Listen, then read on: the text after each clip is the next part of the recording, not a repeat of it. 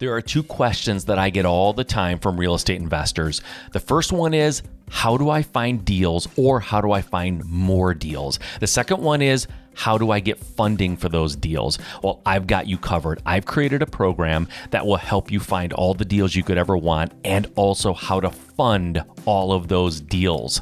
It's called the Real Estate Find and Fund Blueprint. That's right. It's a blueprint that will teach you how to find those deals and how to get them all funded. If you go to findandfundblueprint.com, you can check out the details. You can get signed up. It's a 4-week program. I have designed it specifically to make sure that you leave that program with 100% confidence that you can find deals and get them all funded. It's by far the biggest problem that real estate investors have, and they've always had this problem, and I'm here to solve it for you. I want to get right down into it. We're going to get into the weeds and talk very, very specific about finding deals and getting them funded. Go check it out. Findandfundblueprint.com. I can't wait to see you. Who's everyone looking up to here? Who are the people that are walking around? I worked at a big bank, and you knew who were like the influencers were before we even had that word. And as I sat back and I looked at them, what is it about that individual? And what I came to find out, that individual did not go to Harvard.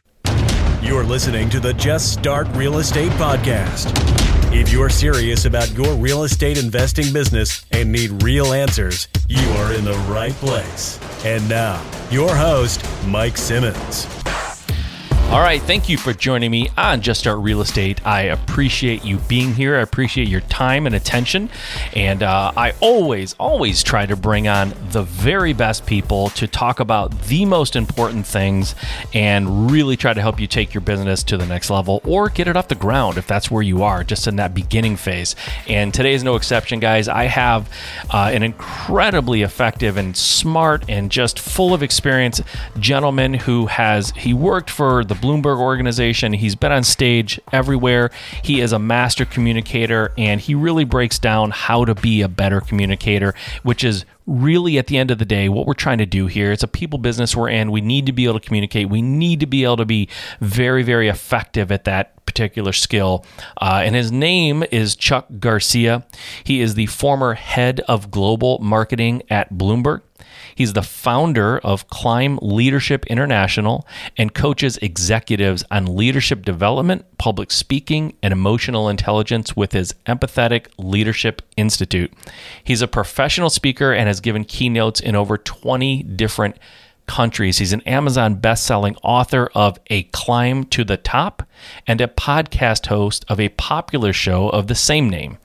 He also teaches leadership communication at Columbia University's Graduate School of Engineering. Guys, he is just a master communicator, and he really spills the goods in this episode, and he's very, very thorough and very, very, very informative, and he's just a great speaker, so it's fun to listen to him on top of it all, right? He knows how to speak. So, guys, get ready for a great one. I give you Chuck Garcia.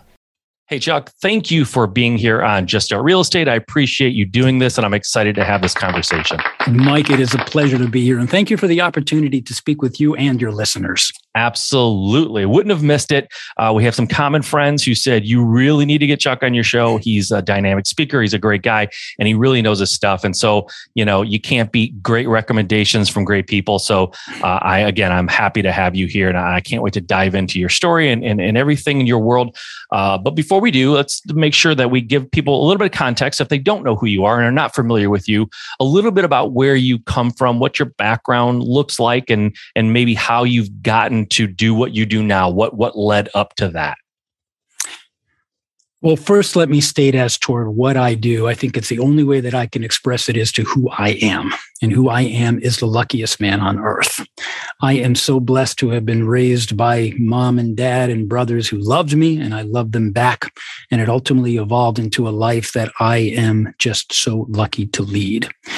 Professionally, I am a former Wall Streeter. I spent 25 years in and around the Wall Street area, the majority of which under the tutelage of a guy named Mike Bloomberg. And for those who may not know him, he was a presidential candidate. Yeah. He was the mayor of New York for 3 terms. He was my boss for 14 years. And I learned more from him in 1 week under his tutelage than I did in 4 years of college. No offense to Syracuse University, but he was a better teacher. So after all of those years, ultimately an event of 9/11 in which I was scheduled to speak on the 107th floor of the World Trade Center while I was at Bloomberg. Fortunately, I was not in the building at the time of the collapse. But the reason I say that, it gave impetus to a career change I never could have expected. We can get into that a bit later if you'd like to go there, but it ultimately led to some introspection. And 8 years ago, after many years on Wall Street, I formed my own company called Climb Leadership International. I am an executive coach to many financial institutions.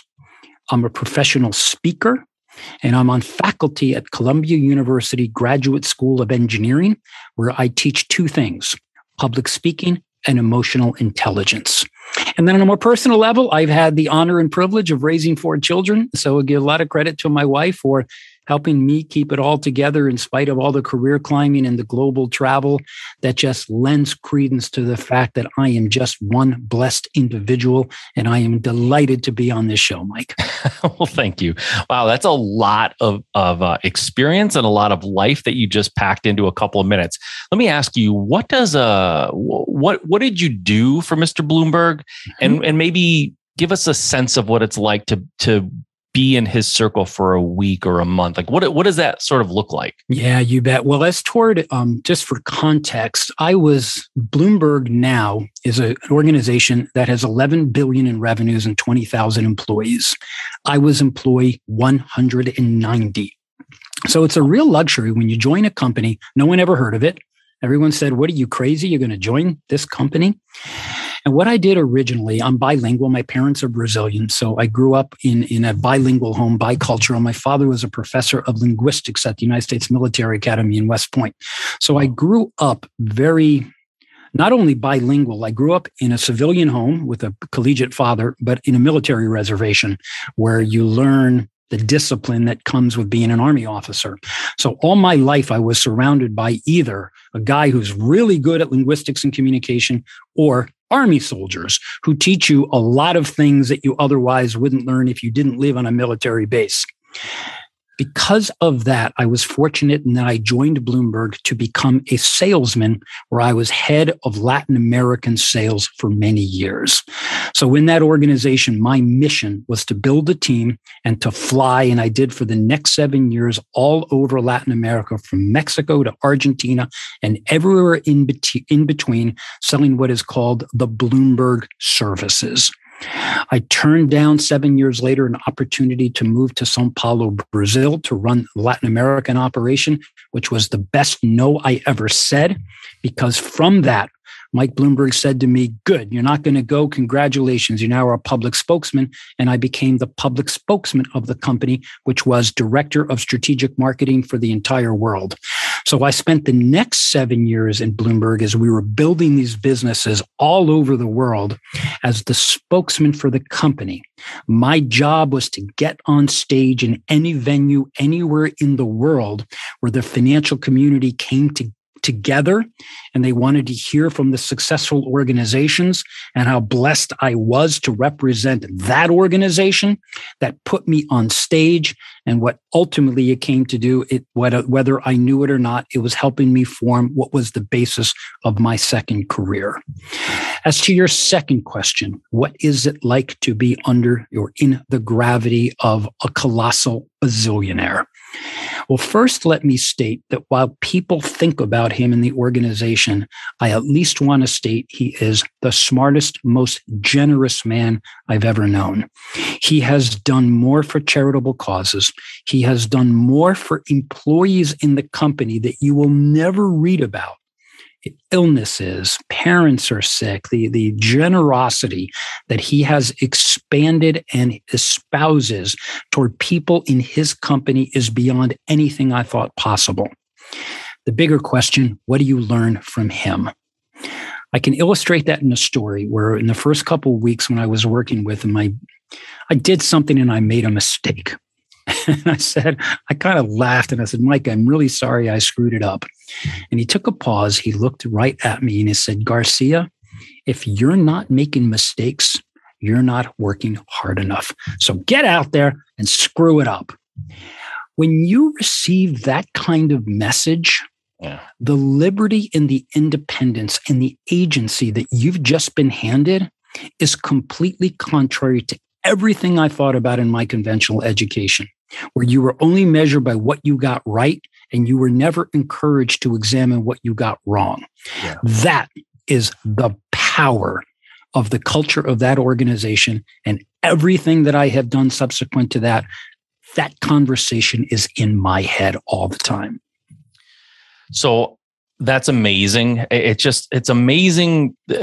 You know, I thought like in my head, like to be funny at the end, I say, so you really haven't done anything so far in your life, but obviously you have. It's hard to even almost comprehend being in that world, like you said, you know, around near the gravitational pull of somebody like that. And it's interesting too. So you think you would have made a good president? Is that what you're saying? You think he could have done that well? What I'm certain of, I could never be a good president. What I hope I could do was to advise presidents how to be better communicators. Yeah, and that's cool too. Just the small little aside here that he's a good person. He's done some stuff no one will ever hear about. Right. I think sometimes the Michael Bloombergs of the world get put in this category of this like this monster that just consumes and dominates and grows and makes money, but has no feelings and just cares about nothing but the bottom line. It's nice to hear stories about a guy who doesn't have to do certain things maybe, but he has the means to, and he does. So that's really, really cool. Well, Mike, I think it pains me more than anything else. He is a capitalist through and through. He came from very modest beginnings. Yet what people don't realize, and those that don't look into the depth of what he's actually created, it's very easy to criticize somebody who's worth billions of dollars. But it's a real ignorant thing to do that without recognizing what it is you're actually criticizing. And because one has earned money the old-fashioned way, he earned it, and he created 20,000 jobs. And what so many people do in their critique is what they're looking at is, oh, I can't believe he must have done something crooked. Well, that's not the case at all. What he has done was created an industry and careers and happiness and prosperity and success. And to many of those who have done like what he has done, I'm real blessed for that. Because we learn the lessons of a man who stands on integrity. And if he makes several billion along the way, well, isn't that the American dream? Yeah, absolutely. 100%. Couldn't agree more. And I think my audience is probably by and large kind of that opinion. And they're folks that are building businesses. They're trying to create jobs and create some generational wealth and do some things for themselves. But also we're solving problems, right? As real estate investors, oftentimes we're taking something really, really bad and maybe doesn't have the value it should. And we create value and create, better communities. Right. So I definitely hear all that. We talked a little bit before we jumped on here live, and you had mentioned, and I think a big part of your career and a big part of your experience is, like you said, communication. You're very passionate about communication. I'm just in your book, A Climb to the Top, Communication and Leadership Tactics to Take Your Career to New Heights. One of the things that I took from that is you say, career success is determined 5% by your academic credentials, 15% by your professional experiences, 15% by your natural ability, and 65% by your communication skills. And I couldn't agree more. And I would like you to maybe expand on that and talk about that for a minute. But it's something. I have children too. I've raised some great kids, and I've always tried to impress and impart upon them that communication is so universal. It's not just a business skill. It's not just a public speaking skill. It's relationships. You have to be able to communicate effectively and in a way that doesn't make the other person feel bad, or you're not being aggressive, or maybe you want to be aggressive. Like, you have to have that skill. And I'd love to get some more insight. You've been all over the world. You've spoken all over the world. I'm sure that you've needed to be persuasive and charming and informative to a number of different cultures.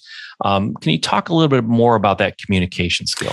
Yeah, well, first, I think the best way to start it is my own observations when I didn't quite understand what it all meant. And I state that because many of our listeners, I'm sure, and I'm one of them, I was in a very traditional, conventional educational model where I went to school and I was in what is known as the cram, exam, regurgitate model. And it's probably what many did and the definition of success is the individual who is first in the class or second in the class, he or she is the smartest person. Path to prosperity and success is rooted in the person who does that well. It's like, okay. So at Syracuse University, where I was a finance major, I was in that world and I didn't know any different. So to me, and this is what you do. But here's the interesting part, Mike, and here's where it began to change. I got to Wall Street in the company before I was at Bloomberg. I sat back sometimes and I just shut up and I watched. I said, who's everyone looking up to here? Who are the people that are walking around? I worked at a big bank and you knew who were like the influencers were before we even had that word. And as I sat back and I looked at them, what is it about that individual? And what I came to find out, that individual did not go to Harvard. That individual probably and likely, I came to find out, was not the highest GPA. They were not the valedictorian. But what was it about them that people were gravitating to, and why were they ascending the career ladder? And then it hit me. I said, oh my God. I looked back at my education and I thought about all those countless nights where I studied and I crammed and I examined. And then I'm on Wall Street. No one's asking me about any test I'm ever going to take. I'm not cramming. I have to be good at what I do. But the people who are ascending that career ladder, it has nothing to do with what I thought were the conventions of what we were told you need to succeed. So I said, And then it hit me. What is it? They're communicating powerfully. They have a presence. They are connecting with people in ways that are different. They're dynamic speakers. People come to them and they make them feel like they're the only individual in the room. They seem to be emotionally aware of themselves, and they're really good at reading a room. So it was early on in my career, and I looked at that. I said, wow, this is not what I was sold. I was told something different, and I'm looking around and it's like, okay, well, does this give impetus to who I want to be? Because I'm not the smartest guy in the room. I never was. I was a good student, but I was nothing like the brainiacs that were way ahead of me. So what did I figure out? Well, I'm going to have to outsmart them in the only way I know how. I began to emulate. I didn't look or dress like those individuals that I noticed. Didn't have to be. They have been invented. So what do I have to do? I got to be good enough at what I do, which is good. You want a high standard. But now I have to invent myself in such a way that I want to be like those guys. Not necessarily act like them, but I want to be able to adopt the attributes that other people are so admiring in them. That's what I wanted to aspire to. And it had nothing to do with raw intelligence, everything to do with presence, how I show up formally, how I show up informally, and the perceptions that people would have about me if I'm going to get on this path to climb to the top. So, Mike, it was very much rooted in the commitment I made to my own development. And I'm not separating personal from professional. I used to early on pre-internet when we actually used to have a separation of our lives. But as our lives have evolved, what I came to find out that communication skills are not only universal and cutting across multiple industries. As I learned to become a more compelling communicator, I was finding what was working well on stage was working well at home. And what worked well with my colleagues worked well with my children. That's when the formula really hit me. It's like, oh man, finally, I figure this out. I can be as effective in two different lives with one modality. That's learning to become a great communicator, irrespective of time, place, or people. One skill, scalable in 2 lives. Get my drift? Yeah, that is actually a cool way of looking at it, because I do think that people think what works at work or in my business is different than what will work at home, and vice versa. And I know, listen, the only choice we have in a format that's limited is we have to, and I hate to do this because you're so well versed in this that it's sort of a shame sometimes to boil it down to key concepts, but we're sort of constricted by time.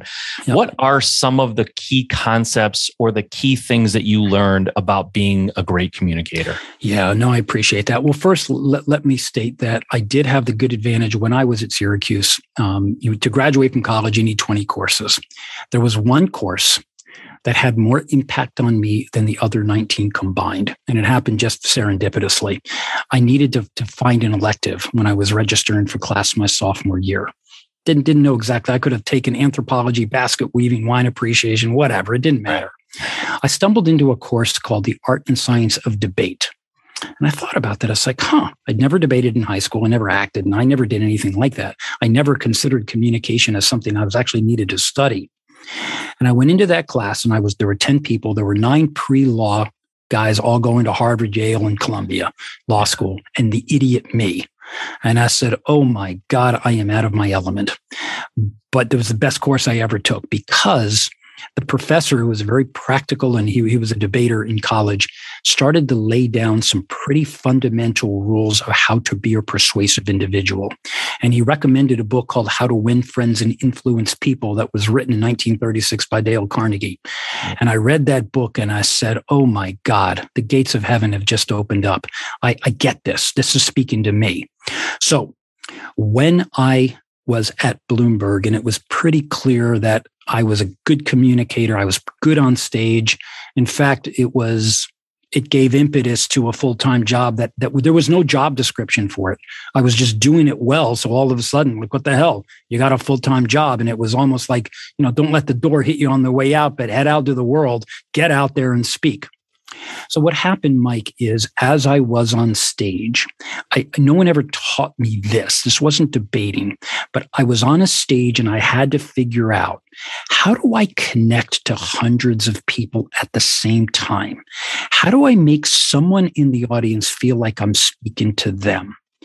There was some innate ability, but most of it was trial and error. As I stood on a stage and I was trying different techniques, I started to vary my pitch.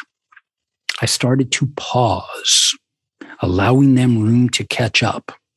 I started moving closer to the lip of the stage. I got rid of the podiums and the rostrums that people stand behind. I wanted to minimize the distance. And what I found is the more that I created an intimate atmosphere, even though it may have been 500 people were beginning to feel like I was now connecting with them on a personal level. I wasn't the oracle behind a pedestal preaching to a choir. I was a guy on stage trying to establish what I was really doing was trying to move them to my company's cause.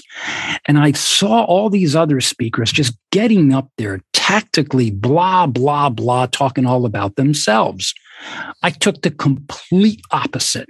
I said, I'm going to talk about their dreams, their hopes, their aspirations. I'm barely going to give my bio because they don't give a damn about me. But I very much give a damn about them because I need them to buy what I'm selling. So how am I going to do it? As I was now finding my game, when I left the Wall Street world and I decided I needed to write this book, I wrote it in the framework of what's called the 10 Commandments of Great Communicators. I thought about what made me an effective public speaker, and I'll boil down just a few. The very first chapter is called the primacy recency effect. And it's the observation that when people speak, they remember the first thing and the last thing that you say. They don't remember much in between, but they will never forget how you make them feel. Bam! First commandment. Got it. Open big, open memorable. Most people open up blah, blah, blah, blah, and just boring boilerplate stuff. Not going to do that. Anything I open up is going to be a story from like somewhere on Mars, and then I'm going to bring it home and hit them with my main point. Yeah. Second, power of emotional appeal. It's not sufficient to only be in the mind and try to bombard people with logic and reason. What people recognize and what they gravitate to are stories of struggle and challenge. So drop all the stats, forget all the fancy graphs, and show vulnerability and talk about these are the areas I screwed up, and I hope you don't make the same mistake, and I'm here to help you to ensure that you don't. And then lastly, the most powerful element, Mike, and I had no idea how important it would become, but I devoted an entire chapter called The Power of the Pause. Because what I was finding on Wall Street, people were speaking a mile a minute, and the ability to comprehend sentences that are coming out at machine gun rate, everybody's shaking their head, and you make it look like they're getting you. Yeah. They're not. So just by teaching people, or even myself, by pausing, you're showing consideration to the listener and giving him or her time to catch up, to absorb the message. Like a good comedian, give them a setup, pause for dramatic effect, then hit them with the punchline. And if you do that effectively, that's what they remember. So those were just 3 chapters that I further examined and really put under a microscope to help people understand. Not unlike any other profession, here are rules, discipline, and guidelines. We think about them to become an engineer, a doctor, there's protocols. Well, what I tried to do, Mike, is to raise the specter that communication has a discipline and a framework like any other profession. Yeah. And just because one can speak doesn't mean one is a good speaker. And I really hope when I wrote my book, I created the space and bridged the gap from speaker to professional speaker. Yeah. And the book is the bridge that will help one become that. I know that we talked about this, I think, before we hopped on too, is that you teach, well, let's define first emotional intelligence, and how do you and what do you teach the engineering students that you talk to? Why, first of all, why is it important for them? Well, first of all, what does it mean? And then why is it important for them? Let's first get into what it means. Let me first explain that what this is born out of, at least what raised the consciousness, is I've worked on a couple of succession plans in very large companies. And what that means is I stand between the board of directors and the current CEO who has communicated he or she is going to retire. And I help them to formulate what are the characteristics that we want in the search for the next CEO. And it was a fascinating study. And this is my own study. So I'm not saying this is what the world thinks, but this is my opinion. And God knows it worked in what I was doing. And it was interesting in one of the projects where they found out what are the 3 characteristics that this is a particular company, a very large company, big technology company. What do they want in the next CEO? And they said 3 attributes. We want our next CEO to be calm under the weight of enormous expectations. They call that grace under fire. We want our next CEO to be very good at resolving conflicts, because what we find is in the C-suite, people spend too much time arguing and who is resolving the conflict and being held accountable for the decisions. And here was the third one, like the interesting one. It was about style. We want our leader to exhibit a more empathetic, less command and control, more collaborative connection and an empathetic style. That is giving birth to this concept called emotional intelligence. And at my Columbia class, I label it redefine what it means to be smart. What my Columbia engineering students don't know, because they can't, is for those that want to climb to the top, because they're too young to realize that, you may be skillful, but it is the loneliest job anyone would ever want, and every CEO will admit that. But the point that I'm making is to become the CEO of a large company, you will often have to work very hard not to get crushed under the weight of enormous expectations and pressures. because it's those expectations and pressures that cause us or any individual to behave in ways that they later regret. They get upset, they get stressed, they get anxious. Okay, that's all good and that's part of the human condition, but that's not what the followers of that leader want to see. They want to see calm and composed. Emotional intelligence then addresses the social, the personal, the survival dimension of the emotions of an individual when they are going about their day. So emotional intelligence helps one to understand how to be self-aware. What is the impact I have on others, and is my behavior being manifested in a way that is good for everyone in the room? The second part of it, how does one learn to be more socially aware, which really means reading the room, reading the cues, understanding what's right in front of you, because I've worked with a lot of people that are completely oblivious to what's in front of them. That's not the mark of a good leader. So emotional intelligence then is really a quotient, a social science that has been juxtaposed to IQ. So to my Columbia engineers, they're brilliant. And they come to school from the cram, exam, regurgitate model. My point to them is there is a place for that. And you will likely go on to be an extraordinary engineer. But I know many of you in your ambitions will want to climb to the top. Here is what I am certain will happen. The higher you climb in an organization, the less engineering you're actually going to do. Yep. The challenge, though, is the job description midway up the mountain is going to significantly change, and you are going to feel ill-equipped and unprepared. It's called the paradox of success.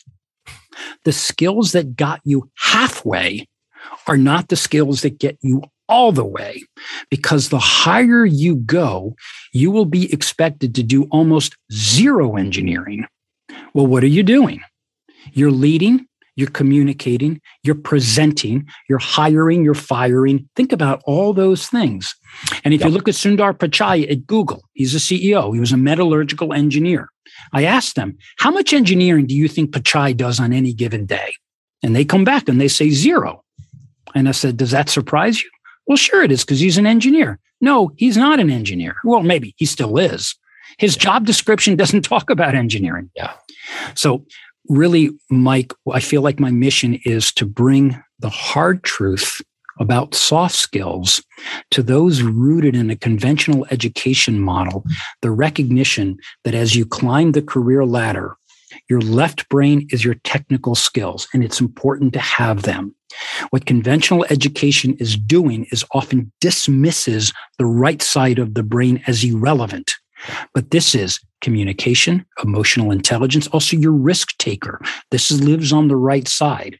So I feel like so much of what I do is trying to help raise awareness of the importance of the balance and look at the synchronicity. Left brain, right brain, hard skills, soft skills. So there's an evolution that we have then that is very much the balance, right hand, right leg, left leg, hard. So look at the way that the human body is designed.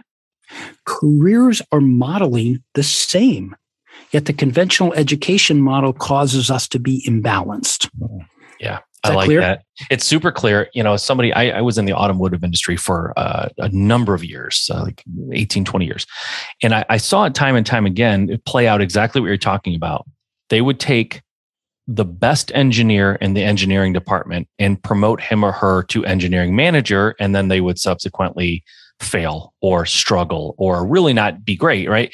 It's because they don't have that skill set. They're not good managers, leaders, communicators necessarily just because they're a great engineer.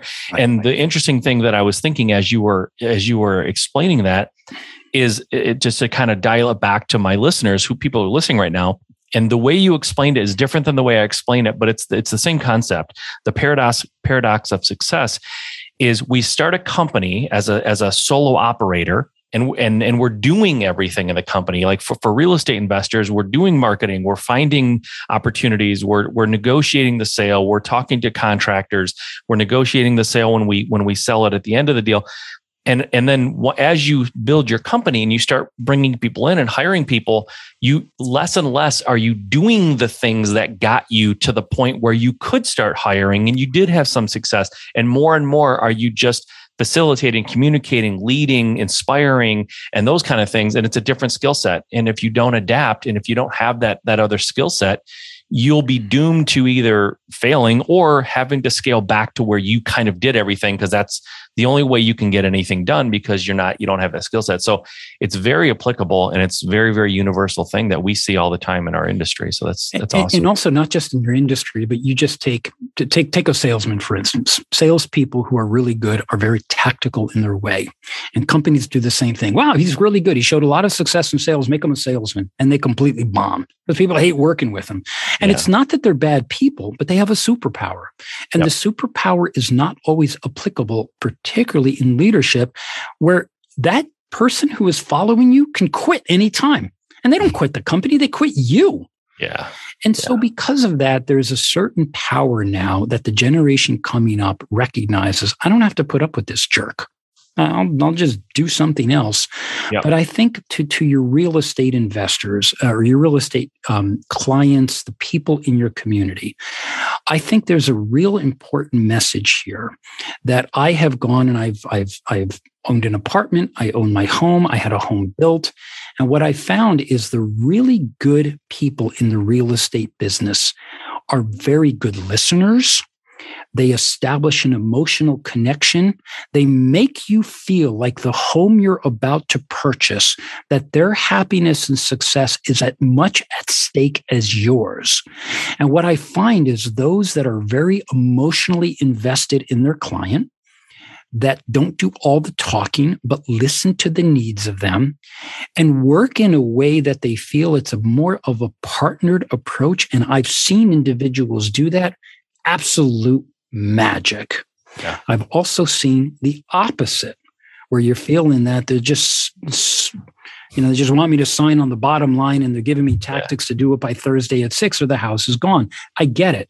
I appreciate that. But I think, and a shout out to all of the real estate, the people in the real estate business, you're in the people business. It just happens to be that you're working real estate. These are people's lives. Yeah. And it matters to them. So thank you to all those that do it well. You're doing a good job. Well, thank you. There's a lot of it would be terrible if we didn't mention this, because I think it's an incredibly interesting. Your book, A Climb to the Top, is the metaphor is climbing a mountain, and to that end, you not only have climbed several mountains, but as we discussed prior to hopping on here live, you actually became a mountaineer. Okay, so a couple questions. Yeah. Number one, why do you climb these mountains? Number two, why did you go to the I'm not going to call it extreme. I don't know. But why did you go to the point that you actually became a mountaineer? Yeah, well, it was driven by a series of unfortunate events. As a public speaker, I was scheduled to speak in the World Trade Center on 9/11, and I was on the dead list for several hours. I was on my way to the building. I didn't make it into the building, but many of my friends did, and many of my Bloomberg colleagues died. And I attended about 16 funerals from there. That event, Mike, gave me pause. And because I was presumably dead until proven otherwise, it really caused a moment of self-reflection. And I thought about how blessed I am not to have been in the building at the time. But I also thought about, what am I going to do about this? I can't let this pass. And I recognized that, well, I can't change the world. I can't bring that day back.